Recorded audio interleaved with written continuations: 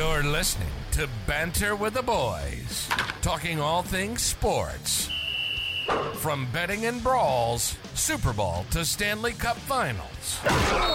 Get laced up.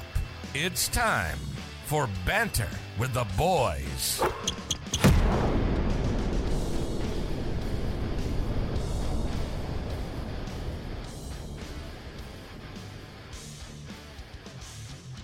What's up, everybody? Welcome back to Banter with the Boys. As always, I have Mr. Smelty with me here today. How you doing? How you feeling? Feeling pretty nice. Just another Tuesday of a generic week for me, but yeah, just ready to talk some more NFL like always. Absolutely, brother. Couldn't be here today without Mr. Kevin behind the X's and the O's. We always do appreciate you, brother. And before we get into the meat and potatoes here, as always, people, like, comment, subscribe. We want all the followers, all the listens we can get.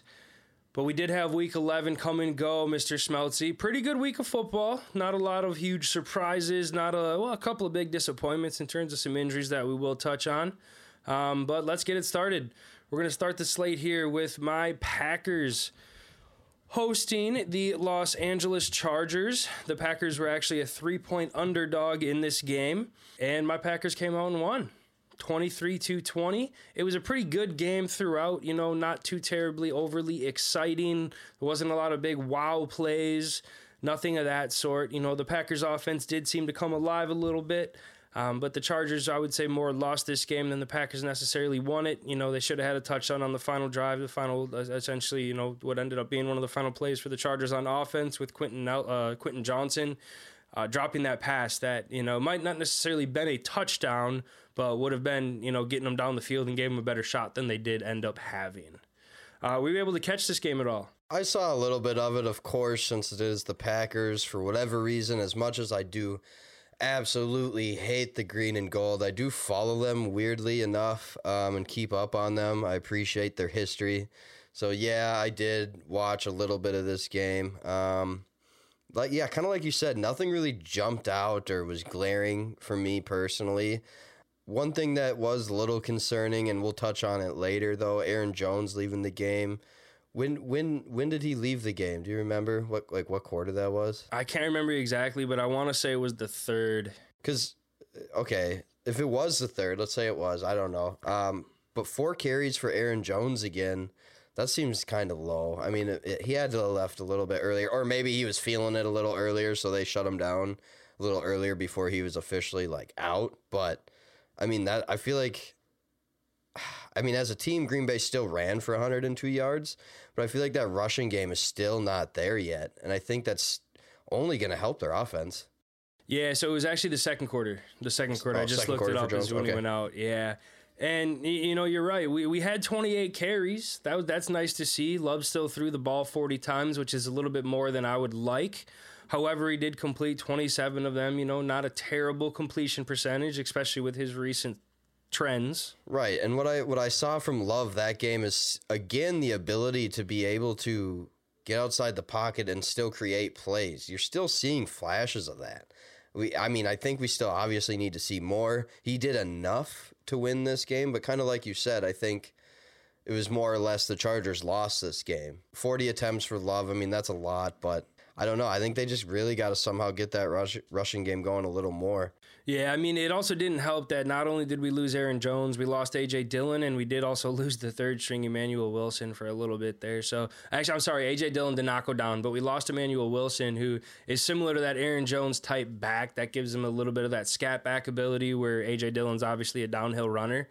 But you look at Dillon, 14 carries for 29 yards. That's been pretty on par with how the season has gone. And Love threw for 322 yards. So he had a good game, 108.5 quarterback rating. Didn't make any mistakes. He did have 2 fumbles. But it wasn't, he was under pressure quite a bit in the game. And only getting sacked 3 times, that kind of surprises me a little bit with how ferocious that D-line is for the Chargers. However, they did lose Joey Bosa, which we'll touch on later. Yeah, but to me, like I said, Herbert didn't have a game that would necessarily wow you, 2 tuds and 260, but the Packers cannot stop the run. You look at even Justin Herbert, that he was just getting outside of the pocket, and he had 73 rushes on 8 carries. Yeah, 73 rushing yards on 8 carries. They were not ready for Herbie to run the rock at all. I mean, every time he escaped the pocket, they did not collapse down on him at all. I mean, they just let him. I wonder what his average was, because 9.1 yards per carry. Was it? Okay, because it seemed like he always had green in front of him. Every time he was looking to run, he had the green in front of him. They just didn't close down on him fast enough. But I actually have a Packer question for you. I'm gonna butcher his name, guaranteed. But who is this Dontavian Wicks? Is that how I say his name? Dontavian? Yeah, good job. It's Dontavian Wicks. Yeah, who is that cat, dude? I haven't heard of him before. I don't know. Who is that? What do we expect from him? I've been pretty impressed with him. So I actually saw a report. It was, I believe, going into last week, that he was the actual, according to Pro Football Focus, with whatever minimum snaps there, he was creating the most separation out of any receiver in the NFL. He's a 5th-round pick. He's a rookie this year. This year. Rookie this year. Out of where? College. That's fair if you don't know. Virginia. Did you say Virginia. college? College, we went to Virginia. Oh, I thought you said, like, where's he from? And I thought your answer was just college. I was like, I mean, that's fair. No, but to be honest with you, I mean, I was going to touch on that as well. I've been really impressed with him, to be honest with you. It's as a rookie, you're not going to come in and know the offense right away to get those early season targets and looks, but he's kind of come on the last couple of games and had some big plays, and he's impressed. He's creating the separation that Christian Watson is not. And I think we need to get him more involved. You look at our 2 rookie receivers this year, Dontavian Wicks and then Jaden Reed. Oh, Jaden Reed. They've been pretty damn good for rookie receivers for the Packers. And I think Wicks needs more opportunity. I think he kind of proved that in this game a little bit more. And I mean, at the end of the day, PFF has a stat for everything, but you can't argue creating separation. Well, no doubt. And then when you have 3 receptions for 91 yards, you're creating separation, obviously, in order to create some more of that yak, if you will, the yards after catch. But who is that Tucker Kraft? Is that another tight end for you guys? Yeah, Tucker Kraft is one of the 2 rookies we drafted this year. Okay, yeah. I mean, what I like seeing is, I see here Tucker Kraft with 2 targets. I mean, he caught both those balls. Musgrave with another 6 targets. I mean, I like that we're starting to see Jordan Love start to find his tight ends a little more. And like I said, I could be wrong. Maybe that's not the case as the season's gone on. But this game, it really felt like he's really starting to find those tight ends. And I think that's a great thing. I mean, they're your third down, first, chain mover guys, you know what I mean? Them and like slot guys, but your tight ends, you got to be able to get that relationship with them. Yeah, most certainly. And they weren't involved in the early portion of the year. It's our 2 best tight ends coming into the year, 2 rookies that we drafted in, I believe it was the 2nd round for Musgrave and the 5th round for Kraft. And fun fact about Tucker Kraft, is he was actually David Bakhtiari's partner in the Bussin' with the Boys Beer Olympics this year. So that's where I kind of learned about him. Yeah. But I mean, not only that, it's Jordan Love seems like he's seen the field more. You look at he completed a ball to 10 different receivers this game, which is quite impressive with somebody that, hasn't really been that productive going through and looking at his reads. He is like looking for that tight end, looking for that dump down, where he's not just forcing the ball in the spots he shouldn't be forcing the ball. And I think that's the biggest improvement I've seen in his game the last 2 weeks, and he's looked pretty damn good the last 2 weeks. Yeah, no doubt. I mean, this game, he kind of looked like the guy on the other side of the ball, Justin Herbert. I mean, Herbert's been kind of, figuring it out as the year's gone, as the season has gone on. Herbert has been kind of figuring it out, getting more on a roll. But this game from Herbert, and I mean the Chargers as a whole, the word mediocre comes to mind, and we'll talk about that word a little bit later.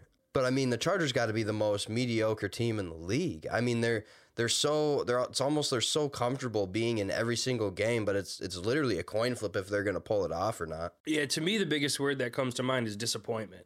You look at the expectations they had coming into this year. It's not a personnel lack of at this point.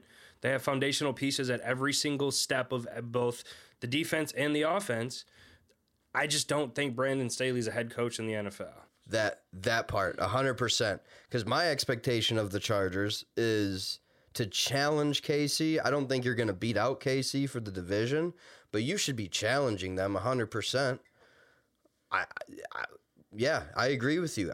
Some of the almost, not to use my own word, but some of the bonehead moves by their coach this season has just been unacceptable. Yeah, most certainly. And it's just, I think this is Staley's last go at it, just because, I mean, like I said, they have foundational pieces across the board. Rashawn Slater on the offensive line. You got a foundational talent, or foundational, like, a general, almost, it's on the verge of arguing generational talent that behind center. You have Keenan Allen on the outside. On defense, you got Mack and Bosa, and then you got Derwin James in the secondary. Like, what more, like, foundation do you need than that? And they just can't seem to put it together. Yeah, they definitely have the right guys in the right places. I think it's got to be a coaching thing at this point with the Chargers. And they seem like they're outcoached in every single game. It's not just one here or there.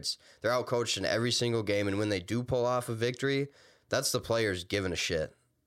Like, we're not losing another game this week or what have you. So, I don't know. That's all I really have to say about the Chargers at this point. They got to get their shit together.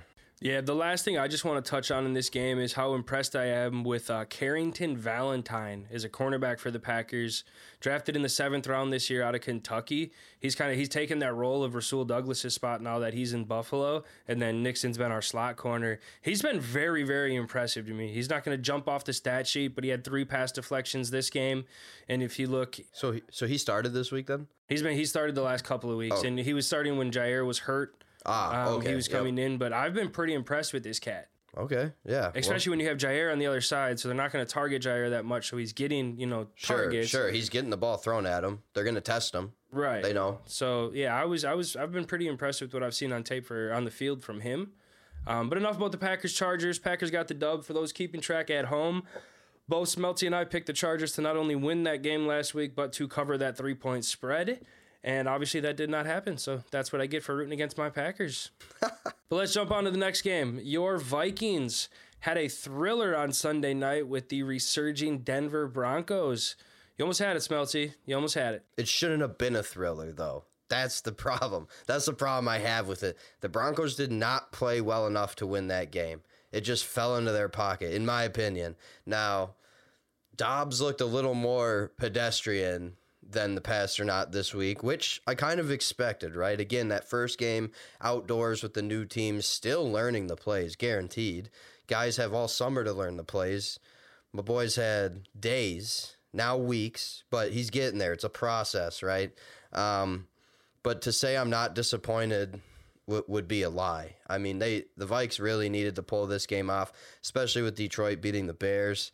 To stay in that division race, if you dare call it. I guess I wouldn't really call it that right now. The Vikes are more eyeing up a wild card, I would say, at this point, as Detroit's running away with it. However, they do got to play Detroit twice. I think those games are going to be hella fun. But looking at this game, again, you see the difference that Dobbs can make with his legs. You see it's only 8 carries and 21 yards, but those 21 yards were very needed at crucial times. And that's, again, something that Kirk Cousins will not give the Vikings. So, again, it's just interesting to see that actually in the lineup for the first time since, I guess, Tavares Jackson. But even looking before that, like Dante Culpepper, a true quarterback that can actually make plays with his legs. So, but now let me talk to you about the guys that are actually supposed to and expected to make plays with their legs. Minnesota's running backs. There's still a weird situation here, okay? Alexander Mattison has proved to us time and time again this season he's not the guy. Yes, he had 18 carries, 81 yards, led the team in rushing, sweet. But you have Ty Chandler sitting at 10 carries for 73 yards. That average is much different. Now, the one thing on that is Chandler did have that one long of 31, but in that same sentence, he offers that big playability where Mattison does not, or has proven or shown this year that he does not. So, and again, I'm kind of ready where I was with Akers, and obviously we know Akers is done for the season, but kind of let Chandler be that more speed back, that lightning back that you like to call, and let Mattison be that thunder. You know what I mean? They keep trying to use Mattison as that number one every down back right now, and Chandler just seems to come in when Mattison needs to be spilled. And I'm ready to see somebody else back there to start the game. I love Madison. I think he's a good human being. I think he can still be something in this league, but I think he needs to get back to that 1-2 a little more consistently first. 1-2, speaking like, using two running backs more consistently, like when Dalvin was here. But, as far as receiving goes, you saw Hawkinson again getting involved in the offense like we expected. Josh Oliver, tight end number 2, also with 4 receptions that game, coming up with actually a couple big plays. And then Addison, of course. Another thing to see from Dobbs, similar to Love, able to find those tight ends. But obviously he's got to just find whoever the hell's open right now with no JJ. Yeah, for sure. I mean, the story of the game, in my opinion, here was like there's no reason the Vikings should have lost this game. They had more total or team yards. They had 90 more team yards than the Broncos. They were winning this game going into the fourth quarter. To me, I am guilty of falling asleep towards the end of the third quarter. Didn't catch the fourth quarter in this one. Dad life, but I did not expect to wake up and see that the Broncos won this game. The Vikings had this game the whole time. They did, and honestly, it's missed opportunities in the red zone for the Vikings, honestly. Settling for the field goals, having to settle for the field goals. And then also, I believe this was the final drive of the game, and the Vikings trying to get down into field goal range to even have the opportunity to win. Dobbs, it was basically, ball snap, Dobbs looked to his right, Hawkinson's out there, and Simmons had Hawkinson's number all game anyway. But Simmons jumps the route, decks Hawkinson, no catch.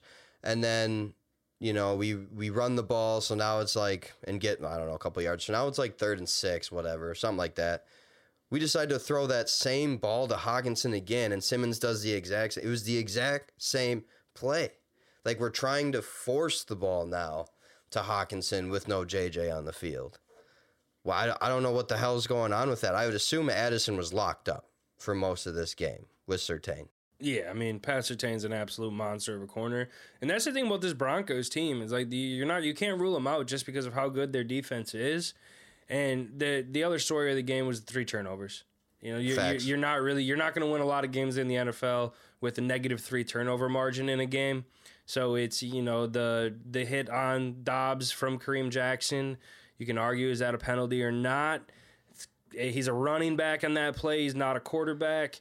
I don't know. I mean, Kareem Jackson has a history. That's the one thing that makes you really question it. But to me, that's a football play. Like, you're not going to get the fumble right there. He also led with the crown.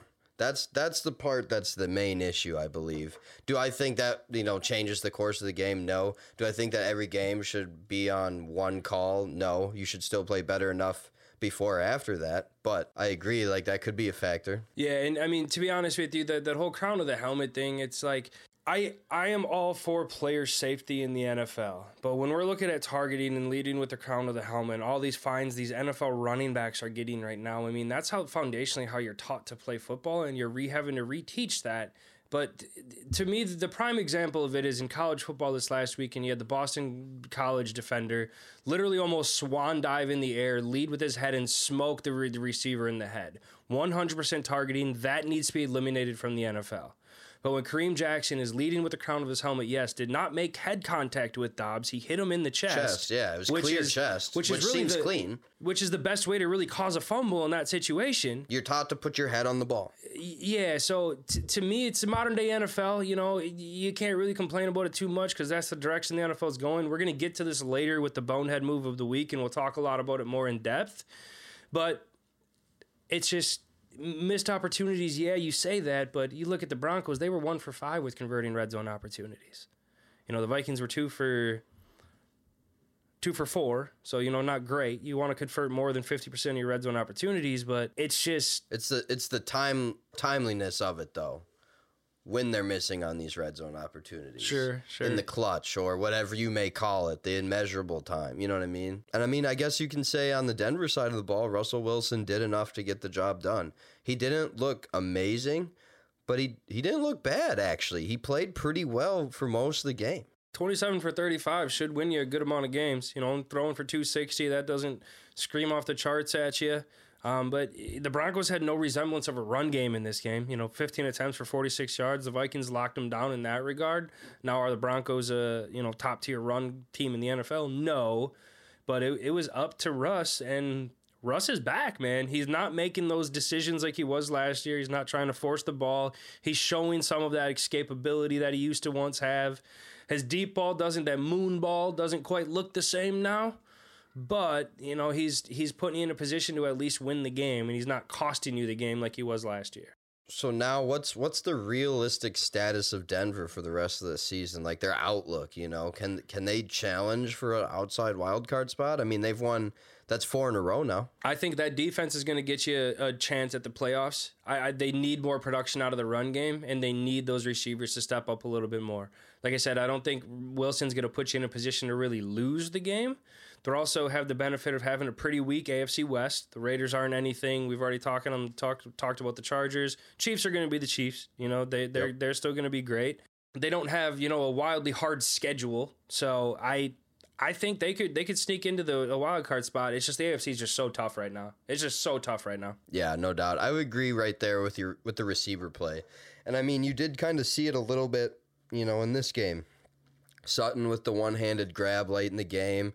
Got the tutty as well. Jerry Jeudy ran some great routes on Sunday night. So, I mean, we'll see. I think they could challenge for an outside shot, but they gotta keep it going. Like you said, I think they kind of got to ride that defense. And then if Russell Wilson can be, a sliver of himself, they might be all right. I agree. I think the Broncos could. I don't know if they're necessarily I wouldn't go out to say they're going to make some noise come playoff time. But No, I could see feel like one and in. done. I feel like one and done, but who knows? Yeah, most certainly. Well, let's move on. For the record, I had Denver actually covering that spread. Smelty had the Vikings winning that game. Sorry, we had them not necessarily winning, but covering. So they did lose by 1, so they did cover that spread. So as it stands right now, I'm down. Smelty, you were up 1-4-2. I am 0-2 so far on the slate. But let's move on. We have the Bengals traveling to Baltimore, taking on the Ravens. The Ravens were indeed a 3.5-point favorite in this game. I chose the Ravens to cover that spread. You thought the Bengals weren't necessarily going to win, but we're going to cover that. Story of the game, Smelty. We'll get right into it. Joe Burrow tore a ligament in his hand. He's out for the year, man. Yeah, I mean, that's unfortunate. And in a very competitive division right now, that almost solidifies the Bengals as being out of that race. You just hate to see it. And we've seen it so many times this season already, which is super weird. A lot of superstars going down. And it just, like I said, I can't say it enough. It just sucks to see, So who came in? Jake Browning, was it? Jake Browning. So Jake Browning. Definitely not Joey B. But I will say he didn't look that bad. Obviously, your play calling is going to change with any quarterback that goes in there after Joe Burrow. He's not going to be able to do Joe Burrow shit. So, but what he did show me though is he showed me some decent pocket presence, right? Just seeing how he could feel the pressure around him, stepping up, getting out, whatever he had to do. He did show some of that, and you could see him going through his reads. I don't know. I'm curious to see how he plays after a week of practice as the starter. If they decide they're going to go with him as a starter, I'd imagine they are. Yeah, they most certainly are. He's a second-year player out of Washington, so you can't expect too much from him, especially without a week of practice. He was forcing the ball to Jamar a little bit too much, in my opinion. But in the same sentence, what are you going to do? You have a top 4 receiver in the NFL, unquestionably a top 4 receiver in the NFL. Like, throw the ball at him. But you look at Jamar, 2 catches, 12 yards on 7 targets. Like the Ravens locked him down pretty good. They really did. But yeah, I was quite impressed with Browning, how he came in. He showed some poise. He didn't seem like the stage was too big. Now, I mean, the game got out of hand pretty quick in this one, so you got to take everything with a grain of salt. Baltimore just capitalized on it. That's all that was. That's what I mean. I'm curious to see a week in practice, knowing you're starting and, with those receivers. I'm just curious to see if it's any different. Yeah, most certainly. I'm excited to see what he kind of does as well, because they have all the pieces again, But then you switch over to the other side of the ball here. The Ravens also suffered a big loss with Mark Andrews going down. Didn't seem to really slow him down in this game, with the running game coming back alive. 157 yards total with Gus Edwards kind of showing what he does this year with those 2 touchdowns. And then Lamar kind of looked back to form in the pocket and passing as well. He's 16 for 26, 264, and 2 tuds. So all the speculation, or whatever, like he's always going to get that because he's Lamar and everybody views him as a running quarterback. But he's proven time and time again that he is a good quarterback in the NFL and can throw the ball. Everybody's going to throw a dud once in a while. 100%. And I mean, that stat line, right? 16 for 26, 264, 2 tuds. I mean, it's not anything amazing. But if you watched the game and watched him throw the ball, man, did Lamar look comfortable in the pocket. Straight up. He has looked more comfortable every single week, to me. Yeah, he really has. He really has. I don't think really much more needs to be said about this one. Like I said, the Ravens won pretty handily. OBJ, 116 on 4 receptions.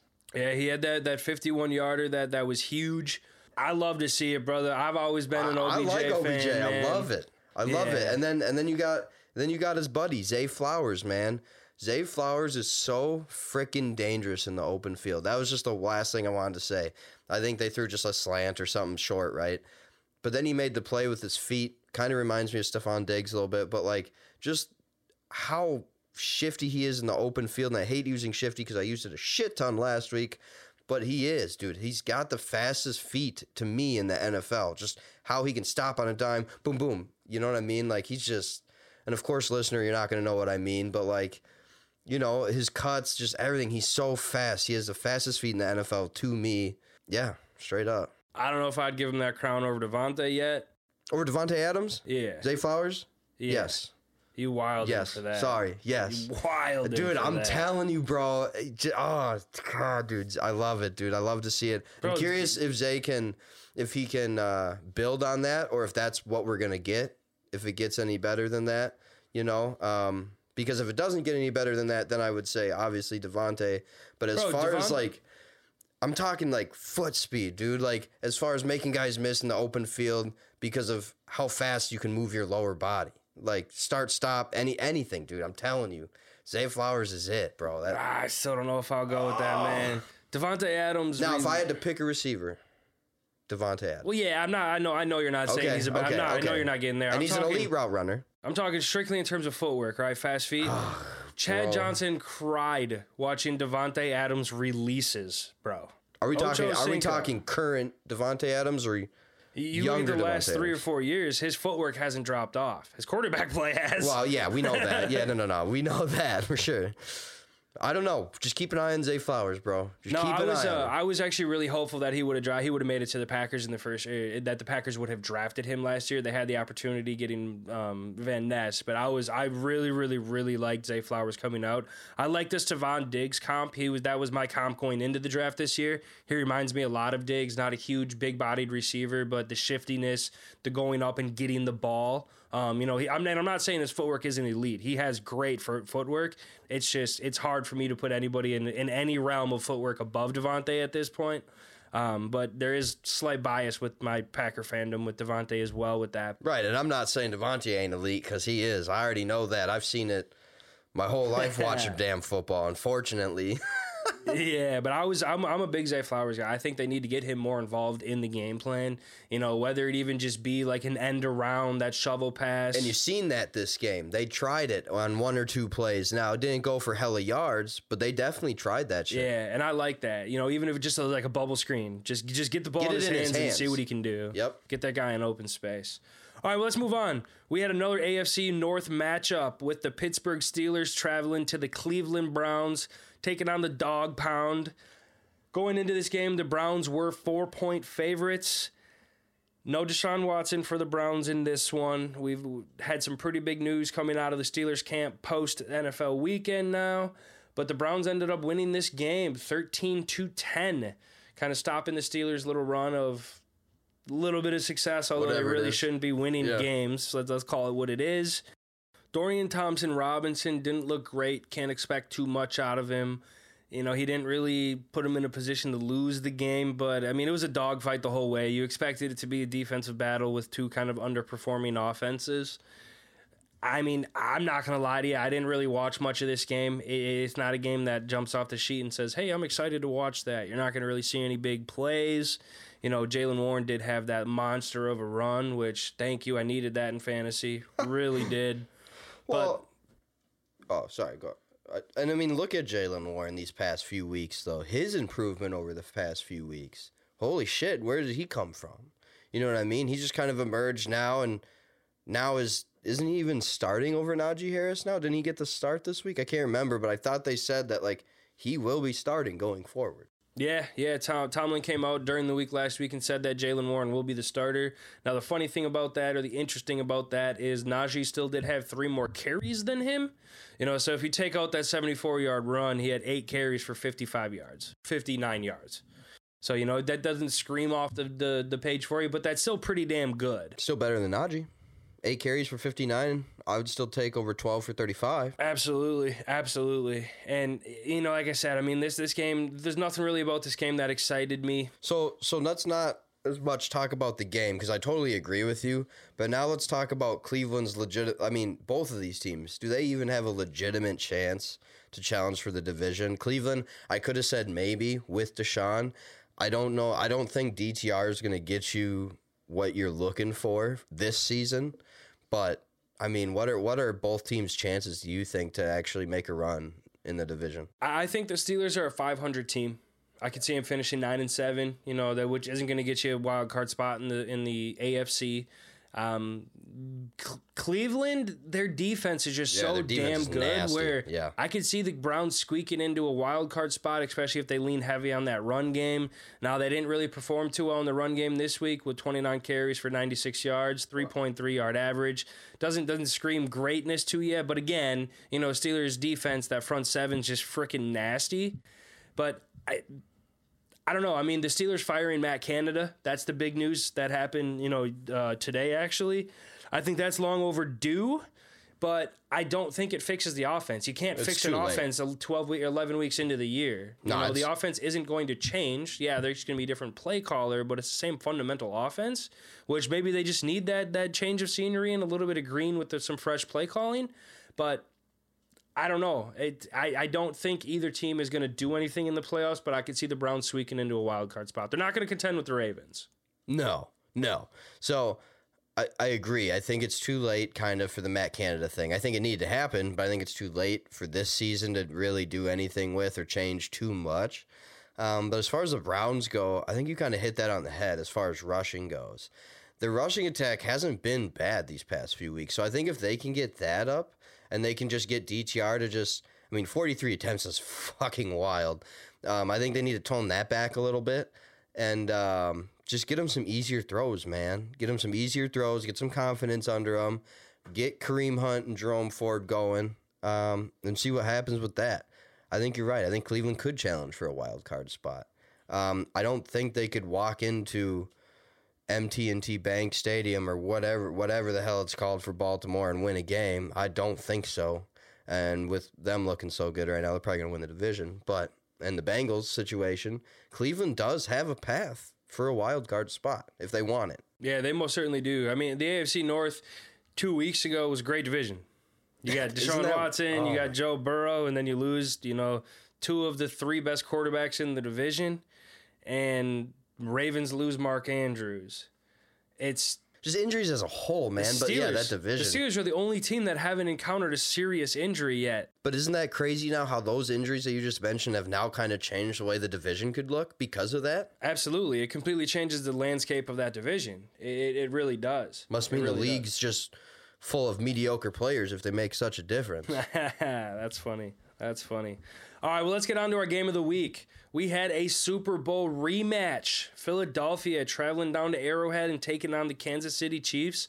What a hell of a game, Smelty. What a hell of a game. The Chiefs were favored by 3 going into this game. Both Smelty and I had the Chiefs covering that 3 and winning this game. That did not happen. We had the Eagles pulling it off 21-17. Tell me a little bit about that game, man. Yeah, I mean, let's be honest. Like, this is everything we wanted. I mean, this is the game of the year to this point. Also, Banner at the Boys game of the week. But, I mean, this is exactly the type of game you're looking for a Super Bowl rematch, maybe a Super Bowl preview even. But late in the game, I really saw the Chiefs pulling out with this one. I really thought the Eagles had no chance, but they really just kept grinding, I guess you could say, chipping away at the Chiefs, wearing down their defense. I think the Chiefs' defense played outstanding this game, but the Eagles just kept wearing them down in that second half, and finally they broke. They did, man. The Eagles not allowing any second half points is the story of the game. You know, it looks like going into the half, the Chiefs were up 17-7. The Chiefs were in control of the game. Pat Mahomes doing Pat Mahomes things. That first touchdown pass was one thing of a beauty. And not very many NFL quarterbacks were making that throw. They had all of the run game in the first half. It was the Chiefs. The Chiefs' first half rushing was the most rushing yards the Eagles have allowed the entire year. And I believe that number was around 120, 122. They let up 40 yards in the second half, if that number is correct. I could be wrong. Yeah. And no points, and essentially shut Mahomes down. You know, Mahomes' game does not. He threw for 4.1 yards per average. You know, it doesn't scream off the sheets by any means, and had a 71.6 quarterback rating. But okay, but 4.1 yards per average, right? If you look at it this way, now you're not passing every down, right? 43 attempts, you're passing a lot, but you're not passing every down. 4.3 yards. Okay, you do that 3 times, that's a first down. So the thing that astounds me, though, is like the just giving up on the run game. You know, like this is looking at strictly just averages, but they average 5.6 yards per rush. You can't win very many games averaging more yards per rush than you are averaging per pass in today's NFL with Patrick Mahomes as your quarterback. True. Yeah, okay, I'll give you that. The Mahomes average, being who he is, should be greater for sure. I'll give you that. But it's not like Kansas City didn't have any rushing game at all. Now in the second half they pretty much didn't. But in that first half they had it going on. So did the Chiefs just get conservative, or did the Eagles make that many changes going into the second half that they finally showed us what we've been kind of asking for on this pod the last 2 weeks? Like, show us something, Eagles, to show us that you're real. And that second half, that defense straight up showed me that they should be beating the San Francisco 49ers in the NFC Championship game. I would 100% agree. That Eagles defense, I had a lot of questions going into this week. You know, they just... And the thing about we have every week. That's what I mean. Exactly, and they showed that they can clamp down when they need to. Didn't have a good showing in the first half. They made the necessary adjustments, and to me, the biggest thing with the Eagles is just the lack of consistency. And even Jalen Hurts in his post-game interview came out and said, "We have yet to play a full game of football this year, and we've lost one game." That's kind of fucking scary. No shit. But you're also thinking, like, if you have yet to play a whole game of football and you've only lost one game, then they're close. Imagine if they do play a full game of football. They're straight, dude. I don't... The thing about the Eagles is, going into this week, the last couple of weeks, first half of the season, is the only real weakness I would say they had was their secondary. That seemed to have been corrected. I mean, you held Bill Holmes to 177 yards? And your boy Bayard got a pick. He did. In the end zone. He did. Wasn't it in the end zone? Pretty sure? It was in the red zone, I know for sure. I don't know if it was necessarily the eds. Yeah, it was the end zone. It was the end zone, yep. Yeah. And I mean, that's already paying off. They shut down Travis Kelce for the most part. 9 targets, 7 receptions. 2 big drops. But he only had 44 yards. Yes, the drops were the Achilles heel for Travis this game, and you just don't see it. And the fumble, too, which he's a clutch player. He straight up is a clutch player, and those plays, the drops, which, okay, he dropped the ball on 3rd down and then caught the ball on 4th down for the first down late in the game. But the drops and the fumble, it's just uncharacteristic for him, I would say. We don't really see that in crunch time. Like, he's usually the guy like, oh, great, Kelsey's getting the ball. Like, they're just trying to run this game away, you know? Yeah, the fumble is the thing that just blew my mind the most. Like, he's never been known for that. He's a very, very... The thing with Kelce is, like, he's targeted a lot, he gets a lot of receptions, but he takes care of his body, you know? And when I say that, not necessarily off the field, but he's not going in, lowering that shoulder, trying to get the extra 2 yards. Now, if it's a short yardage situation that anybody in the NFL is going to, but he avoids contact pretty good. He protects his body when he gets hit. He doesn't try to just gun-ho force it like that, you know? So for him to have that fumble was was just very, very surprising to me. And I mean, not to throw this in there, it has nothing to do with the fumble, but I mean, with Kelsey's TD that game, now he's allegedly tied for 5th for most TDs by a tight end in league history. From what I see, I think he's actually by himself in 5th, passing Jason Witten now. So he's well on his way to being the greatest tight end of all time. Is he going to catch Rob Gronkowski? I have no idea, because he was crazy with Brady, and they're the top tandem, quarterback, tight end tandem to ever do it. But now Mahomes and Kelsey actually just tied Breeze and Jimmy Graham for the 3rd best combo ever to do it. So he's obviously his safety blanket, and that's exactly who he went to in crunch time. And you saw it, and he's always there for him, for Mahomes, I'm talking about. Kelsey's always there for him. And then, just that fumble, man, just, I don't know, really uncharacteristic. And if you look at those 2 drops, he had 7 receptions on 9 targets. Those 2 drops are the other 2 targets. So the ball was in his hands every single time he got targeted, which you expect with Mahomes. Yeah, but it's just so weird, man. Under 4 minutes left in the game, probably at that point, maybe under 3. Like, it was literally, I don't know. I just keep saying the same thing over and over again. I know I do, and it's probably annoying as shit, but I'm just that flabbergasted at it. No, most certainly. But the game delivered. It's exactly what you want. Monday night game. You don't get a lot of those great Monday night games anymore for whatever reason. They have the pretty good matchups, but you just don't get that classic Monday Night Football, John Madden, Al Michaels, gritty game that you just always used to see, and it used to be an absolute spectacle. Those are Sunday night games now. True, but this had that feeling to it to me. No, it did. It was back. Yeah. Oh, yeah. Okay. Yeah. No, this had that feeling to it to me. And, I mean, I don't know. For me, the play of the game that sealed it is that, okay, actually, I'm curious what your opinion is on this then. Did MVS straight up drop that ball? 100%. That's what I think too. Yeah, everybody, you gotta make that catch. Mahomes took it on himself. Mahomes is like, I overthrew him, as humble Mahomes does. As any great leader would do. Exactly. And he's always been like that. That's one thing I can respect on Mahomes. People hate on him, and that's fine. I don't know how you can. I honestly don't know how you can hate on the guy. He does everything you want off the field. He's a family man. He gives back to the community.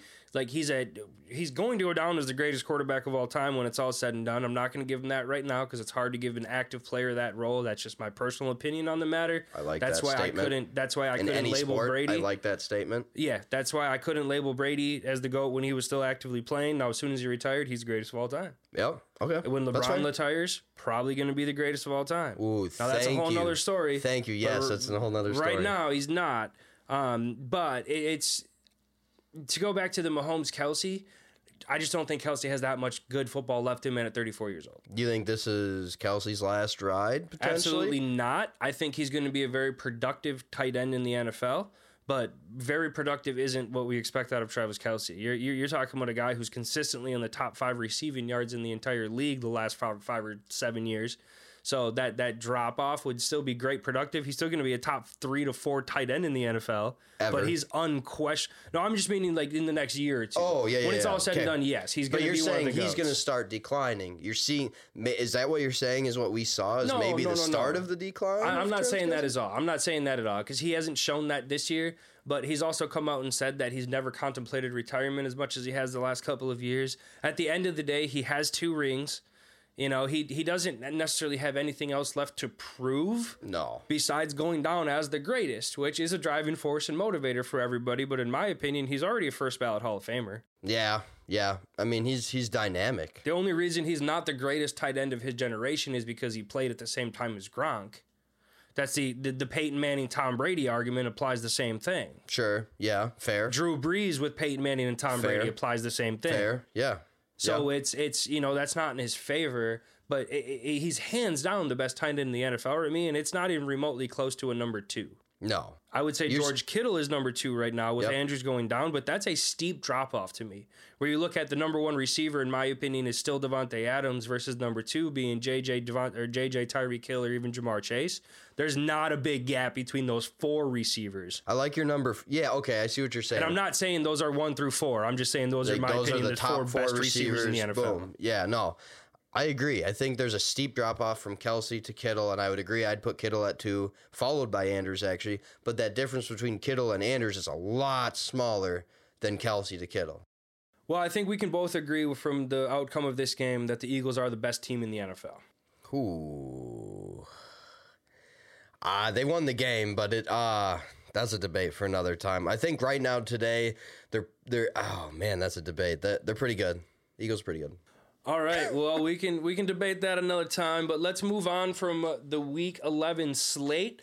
Just for those keeping track, Smelty was 2 for 5 on games this week, predicting against the spread. I was also 2 for 5. So we are actually going to get a recap of where we're at for the year going into next week. It just takes a little bit of time to put that together. We didn't quite have that going into this week. We do apologize, but we will have a running total going forward every week just to kind of let the viewers at home know kind of where we're at with. And so you know who to comment on our Facebook page or whatever and talk shit about. Yeah, exactly. It's fine. It's fine. Exactly. All right, man, let's get into tent talk, sir. We had some injuries this week. The biggest injury that we already kind of spoke on briefly, Joey Burrow tearing a ligament in his throwing wrist. He is done for the year. That video of him trying to throw the ball on the sideline, man, that hurt to watch. And again, it's just your top superstar players getting injured again. It just sucks to see. Even if you're an opponent of that team, like you want to beat them at their best so you can claim yourself the best that day or whatever. You know what I mean? It's a mentality, but it's just like you want to beat somebody at their best, and now the Bengals just aren't at their best, and they won't be this season. Yeah, and they were really starting to kind of turn the season around. I would have loved to see a healthy Bengals team take on that Ravens team last week. That would have been a hell of a game as we expected. But some more AFC North news.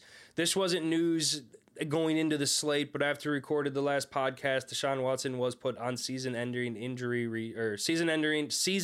IR to repair a fracture he had in his throwing shoulder. We've already spoken on that quite a bit with what we expect out of DTR, with recapping that game. But big loss to the Browns. Yeah, no doubt. I mean, DTR's really got to dial in at practice this week and just see if they got to get that rushing game going and see if they can sneak into a playoff spot. Yeah, the season's not over by far and by any means with them. Especially at what, 7-3 they are? I believe the Browns are now after that win. Yeah, 7-3. 7-3, yep. I mean, they're right there. So they just got to see how far DTR can take them. Yeah, most certainly. Let's shift our focus over to the NFC West. The San Francisco 49ers had a big blow to their defense. Talanoa Hufanga came on the season last year as a second-year player, kind of jumped off the stat sheet, made a name for herself. Torn ACL, another one down for the year. Straight up, you like saying his name, don't you? I do, man. I do. Nah, but just another big loss and another loss to a really good defense. I'm curious, do you know who they replaced with him? For the game, I don't. I'm sure we'll hear the name here. I'm not gonna lie to you, Smelty. I can name Chardavius Ward, and that's the only other secondary player I know on the Niners. That's fair. Like that. Well, that's what I mean, though. Then you're right. Like we have no idea. So it'll be curious to see if teams really attack that. Going forward. The crazy thing about that is it's going to be hard to do that with the Niners front seven, man. Chase Young on the other side of Nick Bosa looks fucking scary. Nasty. Speaking of Bosa, his brother went out in the Packer game. He was pretty emotional in the game.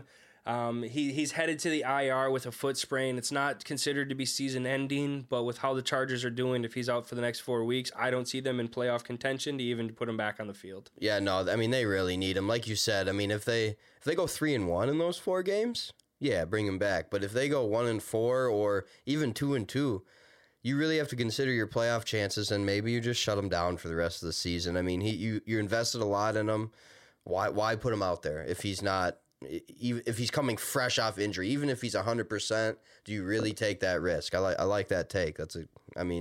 Something to think about. Yeah, to me, it's not necessarily, I don't know if the record really matters until they are mathematically eliminated from the playoffs. Okay. That to me is the deciding factor. So if they still had a 1 in a million chance, saying there's a chance. Well, so let me rephrase that. A realistic mathematically, okay, because if these 7 teams have to win and these 2 teams have to tie, that's then too it's much. But no, a realistic chance, I guess, more than mathematically eliminated. Fair enough. Then we're gonna move over to my Packers. Aaron Jones, as we spoke earlier about, went down in the second quarter. He was emotional on the field. He feared he tore his ACL immediately. It ended up only being a sprained MCL, so it's not a huge injury. He's considered week to week at this point. With him coming off a short week and playing on Thanksgiving, he's not expected to play this week, but we could very well see him back next week with that in quotations, mini bye. Yeah, thank God and not another torn ACL. Just way too many of them. But trust me, when you tear that shit, you hear that pop. I'll tell you right now. But it just sucks, man. Like at least it's only a sprain of the MCL, right? Pat, that offense really needs an Aaron Jones right now, a healthy Aaron Jones right now. And who do they play this week? The Lions? A.J. Dillon, my man, you better be ready to run. Yeah, and so for those Dillon was hurt too, wasn't he? No, Dillon didn't get hurt. The third string, Emmanuel Wilson, got hurt. Okay. So Dillon was the only back. Dillon's the only healthy back on the roster. Well, he's going to have to be a bowling ball this week. Well, he's good at being a bowling ball. He just don't go hit any pins. Well, you got to go down the lane, too. Yeah, he don't go down the lane, You got to go north to south, not east to west. For those listeners at home, as we spoke on last week, I'm a proud new owner of an Aaron Jones jersey just because of the poor performance last week. I did not wear it this week, so I am not the reason for those keeping track. But you did buy a new jersey for those keeping track of Tyler's jerseys. I did. Or my white away Romeo Dobbs jersey came today. I have that Aaron Jones home jersey, so I wanted to get an away jersey. What color's the Aaron Rodgers jersey you got? Aaron Rodgers is a home jersey too. So do you trust yourself wearing white? I do. Oh shit, I do not, dude. I could not buy a white jersey, bro. Like, I could if I'm sitting at home. But even then, dude, if I'm eating, I'm taking that shit off. I'm gonna drop some shit on there, man. It is what it is. It's not in a washing machine. A little bit of bleach can't get out. You know what I'm saying? Or those like the war scars for you. Yeah. Oh, damn, that's that ketchup stain from 1987. Damn it. But yeah, I'm one of those weird guys where if the Packers are playing away, I want to wear an away jersey. If the Packers are playing home, I want to wear a home jersey. I also have a white hat and a green hat, so it's the same regard. Holy shit. I'm not a huge superstitious guy. I mean, it doesn't sound like that from what I just said. But yeah, that's pretty much kind of my game plan. So for the funny thing about that as well, it's we got my daughter who's 14 months, a Packers little cheerleader outfit. We have every game that we have put her in it, they have won. And so it sounds like she's wearing that for the rest of the season. No, because I don't want them to win. We have no reason. We have no reason winning games at this point. No, I'm only kidding with that. I want to see some progression out of this offense. I mean, yeah, I would like to see a top tier pick, but I don't think we're a bad enough team to deserve a top 5 pick. And I mean, the difference between 12 and 17. Yeah, so it's I like the progression that I'm seeing. And I like these young pieces on defense that are showing. But back to the 10 talk here. Kenneth Walker for the Seahawks went down with a non-contact oblique injury. Pete Carroll came out and said yesterday, being Monday, that they don't consider it to be him to be an IR candidate at this time, but he did acknowledge that the team does need to learn more about the running back's injury before determining how much time he might miss. Yeah, so that sounds like a real definition of day-to-day situation. Oh, yeah, it's coach talk for you 100%. He's not going to give the other team any advantage in knowing what he's going to be. But as you had mentioned off air here, Zach Charbonnet has actually looked pretty good spelling him, so I don't think there's a huge loss right there. No need to rush him if he's not 100%. Before we get to one of our new segments that is only new because we're putting a name on it, we've talked about it every week this podcast here. We're going to get to some surprising news out of the IndyCap. Shaquille Leonard was released today. He was, a former 3-time All-Pro. He was a Defensive Rookie of the Year. He has a lot of talent. He's had the injury bug as of late, and he's kind of worked himself out of that Indianapolis rotation. With the Indy being as young as they are, I could see why they want to see that young talent. I mean, I like that they released him versus, trading him earlier in the year, giving him a chance to kind of see who he wants to go play for, put himself on a contender, assuming he clears waivers, which I don't know if he will. Oh, you don't know if he will. I don't know. Because if you get picked up on waivers, you got to pick up his contract too, right? Yep. Yeah. So. But it's for a team that's a middle linebacker, an off-ball linebacker away, with that foundational piece. A team like, say, the Buffalo Bills with Matt Milano going down. I could see the Bills picking up, not taking the chance of him not clearing waivers. I can't really think of another top tier team that's in need of that because he's not a middle linebacker. He's an off-ball outside linebacker. He's not going to offer much in terms of rushing the passer. It's to be honest with you, I haven't really watched much of him in recent years because he has battled with so many injuries. But when he was, his first 3 years in the league, even 5 years, he just was always on the ball. That guy was just a ball hawk as a linebacker. I mean, that's why he was 3-time All-Pro. First team All-Pro. One of those years being his rookie year, where he was Defensive Rookie of the Year as well.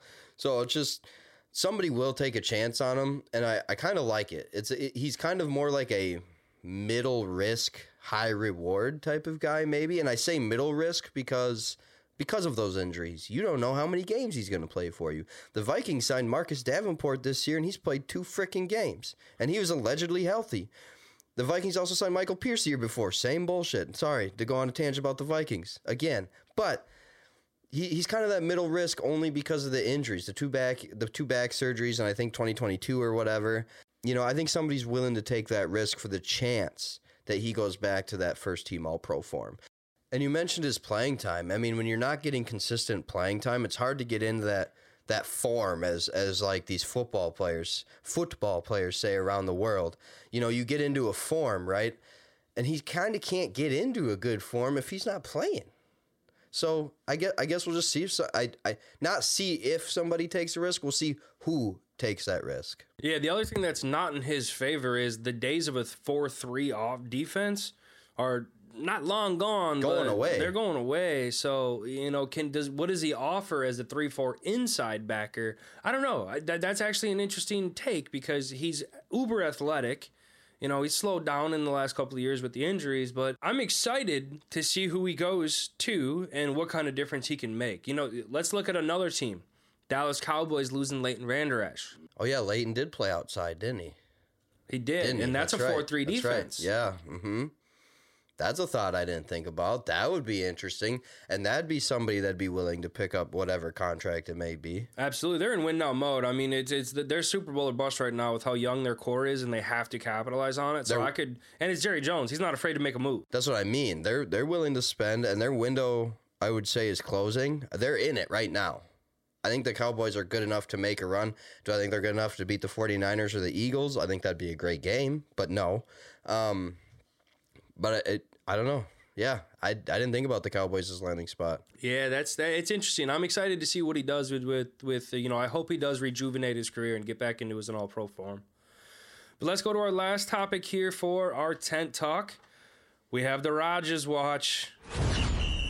We have some new news. This motherfucker is jogging on, it's not a treadmill, it's that new age treadmill. I don't know what the hell they're called. But this guy is jogging, targeting to practice by his birthday, which is December 3rd. Allegedly. What the flying fuck? Allegedly. Oh my God. I mean, I don't even, an Achilles, and to come back that quick at a game that's so physical, dude. I mean, you have to know that you're good to go. That's real tough, man. I mean, how long is a typical Achilles? Like, what was he slated? I know originally, right? Season's over. Boom. That's it. And you don't see players, you look at the NBA, you don't see players come back same season from Achilles. I know it was the first game. I know it was 5 minutes into the first game, 8 seconds, something stupid quick. 4 plays. 4 plays into the season. No, not even 4 plays. It was the first play. Was it really the first? The Jets' first offensive possession. Either way, first drive of the season. So I guess you could see how he could return, but is it worth it to the Jets to have him return? So that's the big thing. The quickest recovery from an Achilles in the NFL is Cam Akers when he tore it with the Rams and he ended up playing in the Super Bowl. The year the Rams went to the Super Bowl. But that was his first game back, was the Super Bowl? Yeah. See, there's sorts of weeks because there's a break. There's a 2-week break between the last and the playoff Pro Bowl, game. Pro games or whatever the fuck. Right.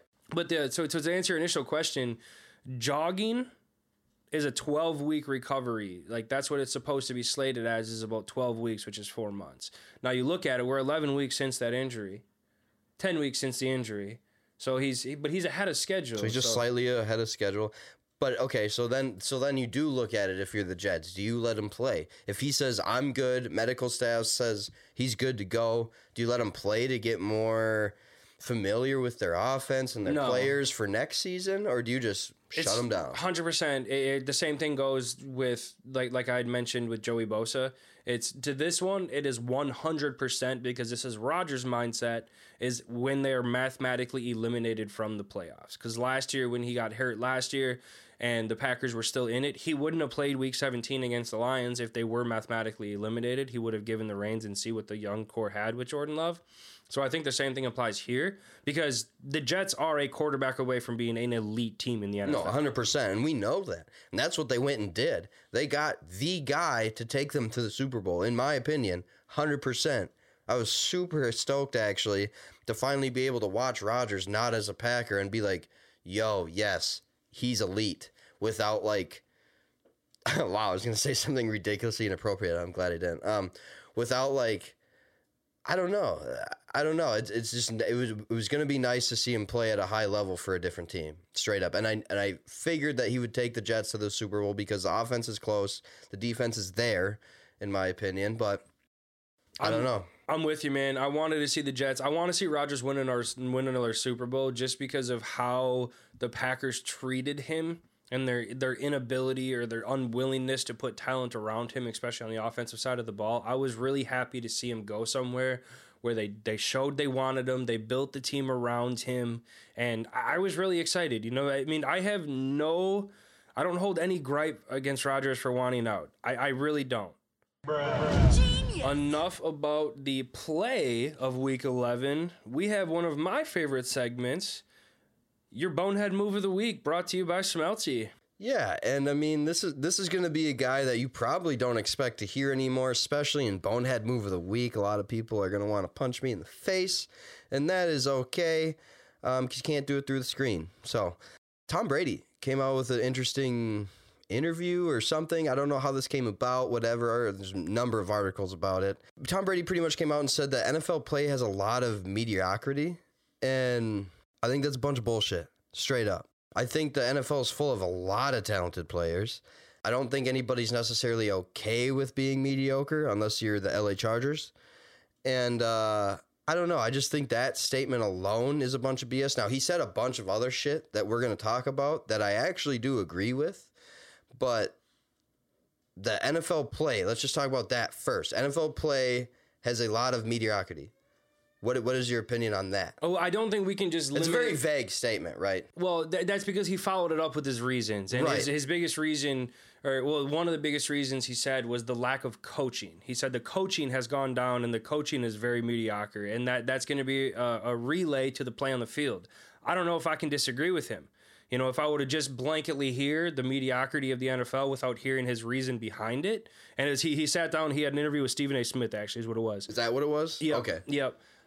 So I don't know if I can necessarily disagree with him. I mean, you look at quarterback play this year, there's a lot of quarterbacks hovering around that 50-60% completion mark. There's a lot that are dead right now, too, for the season. A lot of quarterbacks, high-end quarterbacks that are done for the season. Yep, and that's also a part of what Brady's pinpoint was he said that the development of players has hit he didn't say an all-time low, but he said that the coaches don't have that developmental play anymore. And I think the largest reason behind that is because these coaches are no longer head coaches. They're the play caller for offensive defense, so they have an agenda besides coaching the team.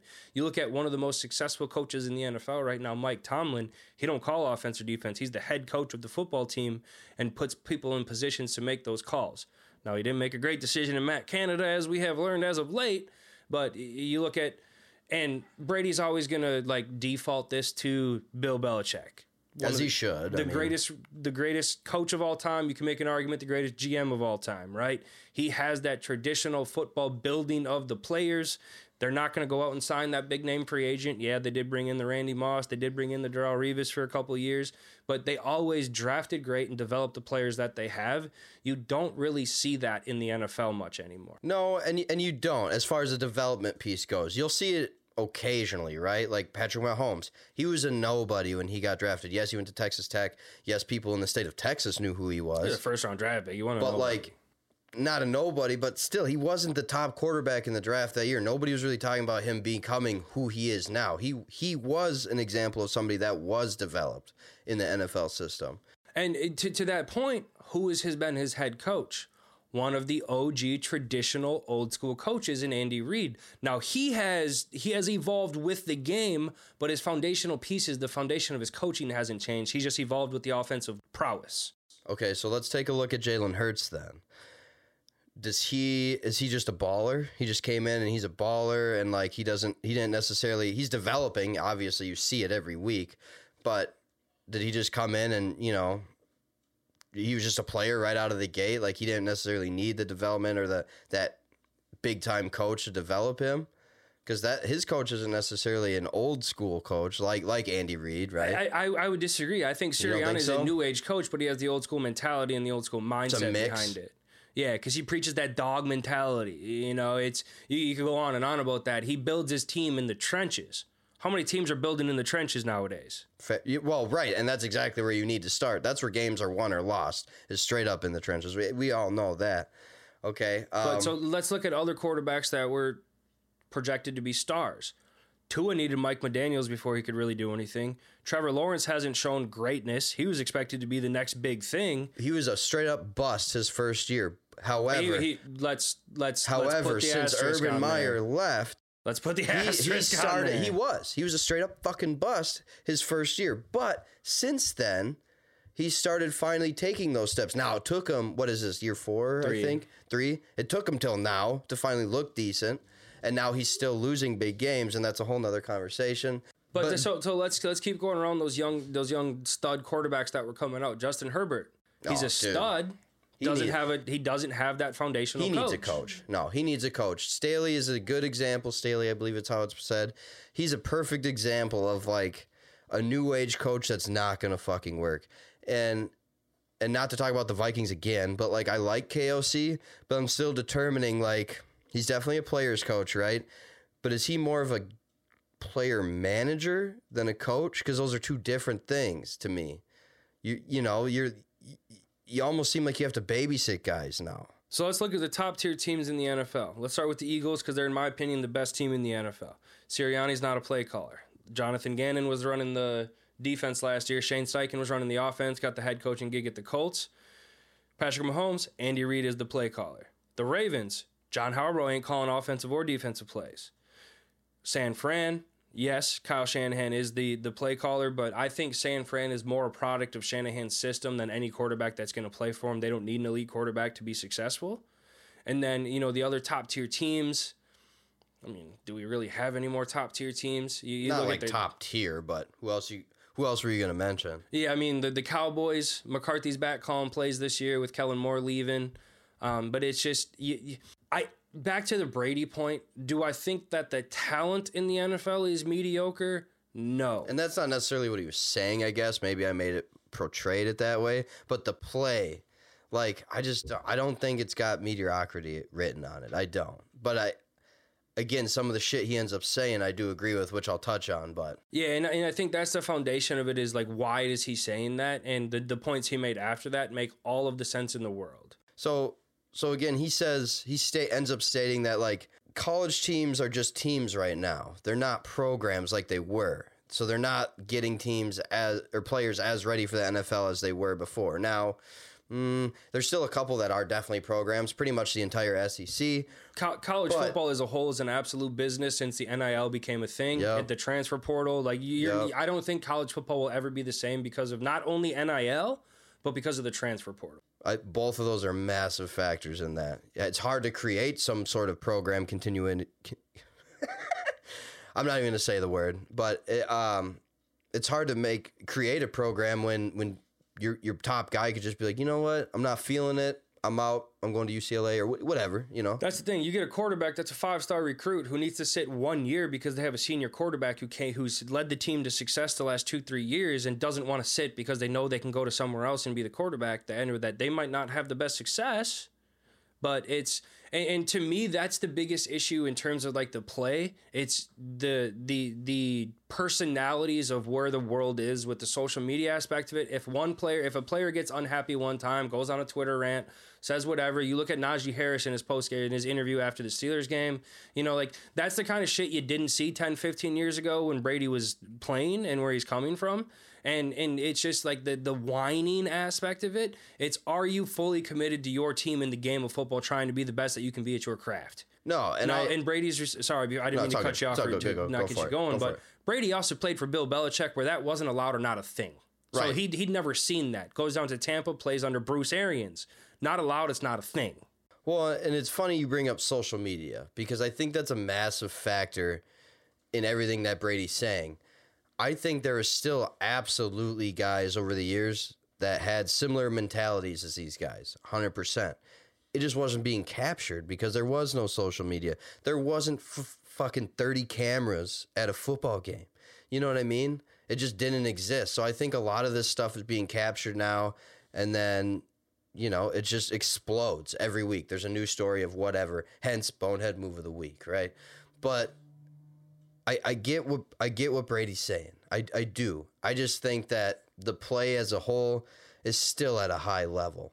But as far as like his explaining of it, I get it. And again, I did look at what he said and explained. I didn't just pull this out of my ass. And there is one quote that goes along with that coaching, right? He said, quote, "You hear coaches complaining about their own player being tackled and not necessarily why don't they talk to their players about how to protect themselves." That statement I 100% agree with. 100%. That one hit home, as well as he's saying with the way that the football rules have changed in terms of defenseless or receiver, where if he played, and he literally said this, where if he played against Ray Lewis, he would not throw the ball over the middle. Ray Lewis, Ronnie Lott, some other guys. Well, he didn't play against Ronnie Lott, but it was Ray Lewis. I didn't know it was just guys he played against on that. Yeah, but I know. So what he was saying though is like he said when he played against a Ray Lewis, he didn't throw the ball over the middle because he knew Ray Lewis would tear the head off of his receiver, and he couldn't afford to lose one of his receivers. So you don't got to worry about that anymore unless you're playing Kareem Jackson. Oh, Rodney Harrison, my bad. And he did actually mention Rodney Lott, my bad. But, yeah, he mentioned Ronnie Lott. He just like what the quote I was meaning was he was specifically saying that when he was speaking of those, he was saying that was that old school football that they'll take you out, and then he spoke specifically about not throwing the ball over the middle against Ray Lewis because he didn't want to put his receiver in a position where he's going to get hurt. So I watched the Rodgers on McAfee today, and then Rodgers actually talked about it after, and he almost wholeheartedly agreed with Brady, where he was just like, you know, when he first started playing the football, and he actually compared it against the Lions between like 2008 to 2014, where the Lions never really had a great defense, but he knew that he was going to get his ass beat every single game. And if you look at one of those rule changes, Rodgers is the cause of one of those rule changes when Anthony Barr sacked him and came down on him and broke his collarbone. Yeah, Rodgers immediately said after that was not a dirty hit. It was Rodgers' fault for holding onto the ball too long and not being able to brace himself for the fall. Sure. Well, and that's just it. Like, and then Brady also mentioned every like Ray Lewis hit would have been a penalty. You know what I mean? So that's what he said when he brought up Ronnie Lott, Rodney Harrison, and Ray Lewis, and he said every single tackle they made would be a fine and a penalty in the NFL nowadays, and that sucks. And that part, I agree with him 100%. 100%. And that sucks because it has changed the game. It changes how NFL players play the game. It changes how coaches coach the game because they have to change. You have to change with the rules, and you know he's just pointing that out, and I get it, I do, but I think the play is still a high level. I think it's still at a high level, like because it is the highest of the high levels that you can get. I just don't like mediocrity being thrown around with the level of play with the NFL. I don't, because that's the highest you can possibly do it. Has the game changed since he's played? Yes, of course, right? He's one of the reasons for a rule change too, isn't he? The reason for quarterbacks not being sacked underneath the knee or whatever, which I totally think that's a good thing. What Joe Theismann broke his leg, Alex Smith, all that shit. Yeah, see, that to me, that rule, like you eliminate. I don't think you should go in and dive at a quarterback's knees, but if you're pushed down by the offensive lineman and you have to wrap up, you can only wrap up around the knees. That's not a fucking penalty. There's only so much you can do. That's not a penalty. That's playing the game. But it's like someone coming in and just diving straight at your knees like that. That's not. I don't agree with that, and that's what you're seeing more of in the secondary now, which I believe is going to lead to a lot more soft tissue injuries. And it's just, and I don't have a fix. You know, I'm not going to say go back to the old days and let these guys headhunt because we have to protect the players to a certain degree, and that's the thing. It's like there's so much debate and conversation really about gray this, area. but there's just there's no right answer in my opinion. You know, there's always going to be something that should be allowed, shouldn't be allowed. Do I think that they are protecting the players too much at this point? I do. You're taking out a lot of the physicality of football. One of my favorite things to do is put on an Ray Lewis highlight tape and watch him just fucking demolish people over the middle. Oh, yeah. No, he was nasty for sure. I mean, like Brady said, all those hits would probably be penalties nowadays. All the blindside stuff would be a penalty nowadays. So again, the blindside stuff I can get behind too, because like in a lot of times, blindside hit's a blindside hit. That, like, you could really mess somebody up. That's what I'm saying. I'm okay with taking that out of the league, especially because you were seeing it where players were just being dirty. A player's not even in contention of making the play, and you're taking him out. Burfett? Vontaze Burfict. Yeah, dude, he was one of the best at that. But I'm not gonna lie though, that whole thing happened when Juju fucking nailed him and stood over him. Oh, dude, I love that. I was so proud of. Dude, I love can't that. stand I know. Juju. Did Juju get suspended for that? I can't remember. I'm sure he probably got suspended a game or something. But I love that. You have to. I guarantee you, half the NFL, most NFL, love that shit. Oh yeah, I love dude. that shit. But, that made me so happy. But again, as a whole, not like the biggest bonehead play of the week, but I thought it was definitely worth talking about. And we could probably still talk about it more. Yeah, most certainly. We could do a whole episode on just that itself. But let's move on to the Week 12 slate. We're going to start this week off being a holiday week. We have Thanksgiving quickly approaching. The Packers and the Lions. Lions are always going to play on Thanksgiving. Packers usually are one of those games that they do play, or one of those teams that they do play. We have the Lions favored by 7 in this game. I'll start us off, and I think the Packers are going to cover that 7. I think the Lions win this game, but what I've seen in the Packers offense the last 2 weeks, I don't know if it's replicable. I don't know if they can continue it, but they have shown they can at least for 1 week. And the Packers defense is playing pretty damn good right now, so I'm scared shitless to see what Jamar Gibbs and David Montgomery are going to do. But I think the Packers are going to keep this one close, and I think this should be more of a 3 to 5 point spread. Yeah, I have the Lions winning and the Packers not covering that. Straight up, I think the Lions win by 2-3 scores. I don't think it's going to be close. It's in Detroit, right? Isn't it always in Detroit on Thanksgiving? Yeah. So no way. Lions all day. Best running back duo in the league. We've talked about it before. Jared Goff is money right now. Lions take that for sure. We will agree to disagree on that one. That's all we do. That's all we do. That makes it interesting. So your Vikings are hosting the Chicago Bears on Monday Night Football. Vikings are a 3-point favorite in that one. Who do you got? Yeah, I mean, I'll be at that game, so I'll probably get sub in the game at QB, and I'm going to lead us to a victory. I say the Vikings take the dub. Maybe I give a little halftime update or something like, hey, yeah, and we suck real bad, and, see what happens next week. I'm in agreement with you. The Bears are just a terrible football team at this point, so I don't see them being able to really do much. And I think Josh Dobbs is going to bounce back. Now it's the week to do it because the Bears' defense is shredded cheese. But I'm agree with you. I think the Vikings are going to cover that 3 points, especially at home on Monday night. It's going to be rocking. It is. So that leads us to an NFC West face-off here. We have the San Francisco 49ers traveling up to Seattle, taking on the Seahawks. The Seahawks are a 7-point underdog in this game, and it is the first game we are ever having on Black Friday. First game ever? First game ever on Black Friday. Is this like a weird Amazon Prime game, too? It is. Of course it is. Oh, I don't know why that geeked me out so bad. Yeah, I think the 49ers are too much right now. I think they've started to find their stride. Do the Seahawks cover? Yeah. I think it's close. I'm with you. I don't think this is going to be a close game. What I saw of the 49ers last week, Brock Purdy having a perfect passer rating. I mean, they played the Bucs. They're not a great team by any way, shape, or form, but I think the 49ers are back, and the Seahawks, with Geno being banged up, with Kenneth Walker might not being able to go. True. I just don't see 49ers not winning this game by 7. CMC's healthy, right? CMC is healthy. Debo healthy? Debo's back. Oh, dude, yeah, they're gonna dog walk the Seahawks. Is it in Seattle too? It's in Seattle. Yeah, let me change it. I think Niners just straight up whoop their ass. Yeah, I don't see this game being close. I think to be that honest defense. It's the defense for me. Seriously, every week for the Niners, it's the defense for me that makes a difference. We know Purdy's good enough to win games, but I think it's that defense that truly will make the difference. Well, we're in agreement on that one. Next, we have our game of the week. The Buffalo Bills traveling to the city of brotherly love, taking on the Eagles. Eagles are a 3-point favorite in this game. What are your thoughts, brother? I know where I'm going. I'm going Eagles. It's yeah. I mean, it's not even close here either, honestly. The Bills seem to be sputtering hard right now, and they cannot seem to figure it out. I think and we just saw what the Eagles defense did in the second half in that KC game. I think if that defense shows up from the start of the game, it's a wrap. I'm going to disagree with you on this one. I think the Bills came out last week. They looked good. That offense looked like they was rejuvenated. They didn't play a top-tier team by any way, shape, or form.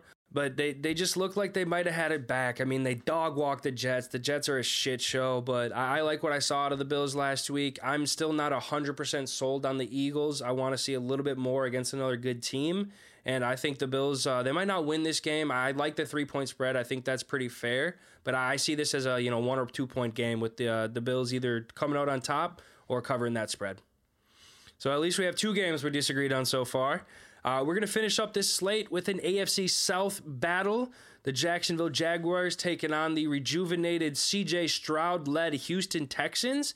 Jaguars go down as only a 1.5 point favorite. That's a little bit closer than I expected on this game. A little bit too close for my liking. But I'm going to start us off here, and I think the Texans are going to win this game. I don't even need the 1.5 points. I would go Texans money line on this one. Yeah, I mean, this game's almost game of the week for me, to be honest. Like, game of the week, plan B. You know what I mean? But the Jaguars have to win this game. With that AFC North slate coming up, they have to win this game. But I'm agreeing with you. I don't think they do. I think C.J. Stroud is too hot right now. I think the Texans could win by almost 2 scores straight up. I think the Texans, are they in a playoff spot right now in the wild card? No. I know they're outside looking in, though. They're in, quote unquote, in the hunt. I think they could actually make a play for a playoff spot. And I'm sorry, the Texans are. They're currently the 6th seed in the AFC. Are they? Okay. And this is in Houston, right? This is in Houston. Oh, they're going to come alive there. This is a game they have to win. Both teams need this game bad. That's going to be a good game, but I think Texans take it. I agree with you, man. I like I said, I don't need the money on this one. I don't need the spread on this one. I think the Texans win this game. C.J. Stroud is playing absolutely unbelievable right now. Tank Dell is coming on super strong. Nico Collins has been a little bit banged up. Hadn't really done what he did the first half of the year, but I'm not sold on this Jaguars team. I'm really not. I'm telling you, they need this game. They bad. do. I think they played Texans and then the Titans, and then it's the gauntlet of the AFC North right now. So they really, if to prove it to themselves, they really need to win these next 2 games before they even get to those 3. Yeah, man, it's Texans, Bengals, Browns, Ravens. Now, Bengals, Browns, a little bit different landscape now that the quarterbacks are out. But again, this is a must-win game then for the Jaguars. It is. I mean, even if you look at, so the Jaguars won the first game earlier this year in week 2, but this is going to, in my opinion, this is going to show how the AFC South is going to go this year. If the Texans win this game, without looking at divisional records, without digging too deep, they're going to be tied for the lead in that first in the AFC South. Even not just this season. I think this is a preview of the AFC South looking at the future. The only thing I would add to that is the Colts with Anthony Richardson coming back next year. No, AFC South as a whole, I think, is actually getting way better. The future is bright. Be interesting. Yeah, the future is bright. If you look at who's dominated that division the last 5 years, the Tennessee Titans, they're dog shit. Yep. No, it's up for grabs now. Yeah. Well, that's the Week 12 slate we have for you guys. As always, we need you to like, we need you to comment, and most certainly we need you to follow. Spotify, YouTube, whatever your platform is, we're on it. It was a pleasure, brother. We'll see you guys next week. Don't forget to follow, like, and subscribe. Tune in next time for more Banter with the Boys.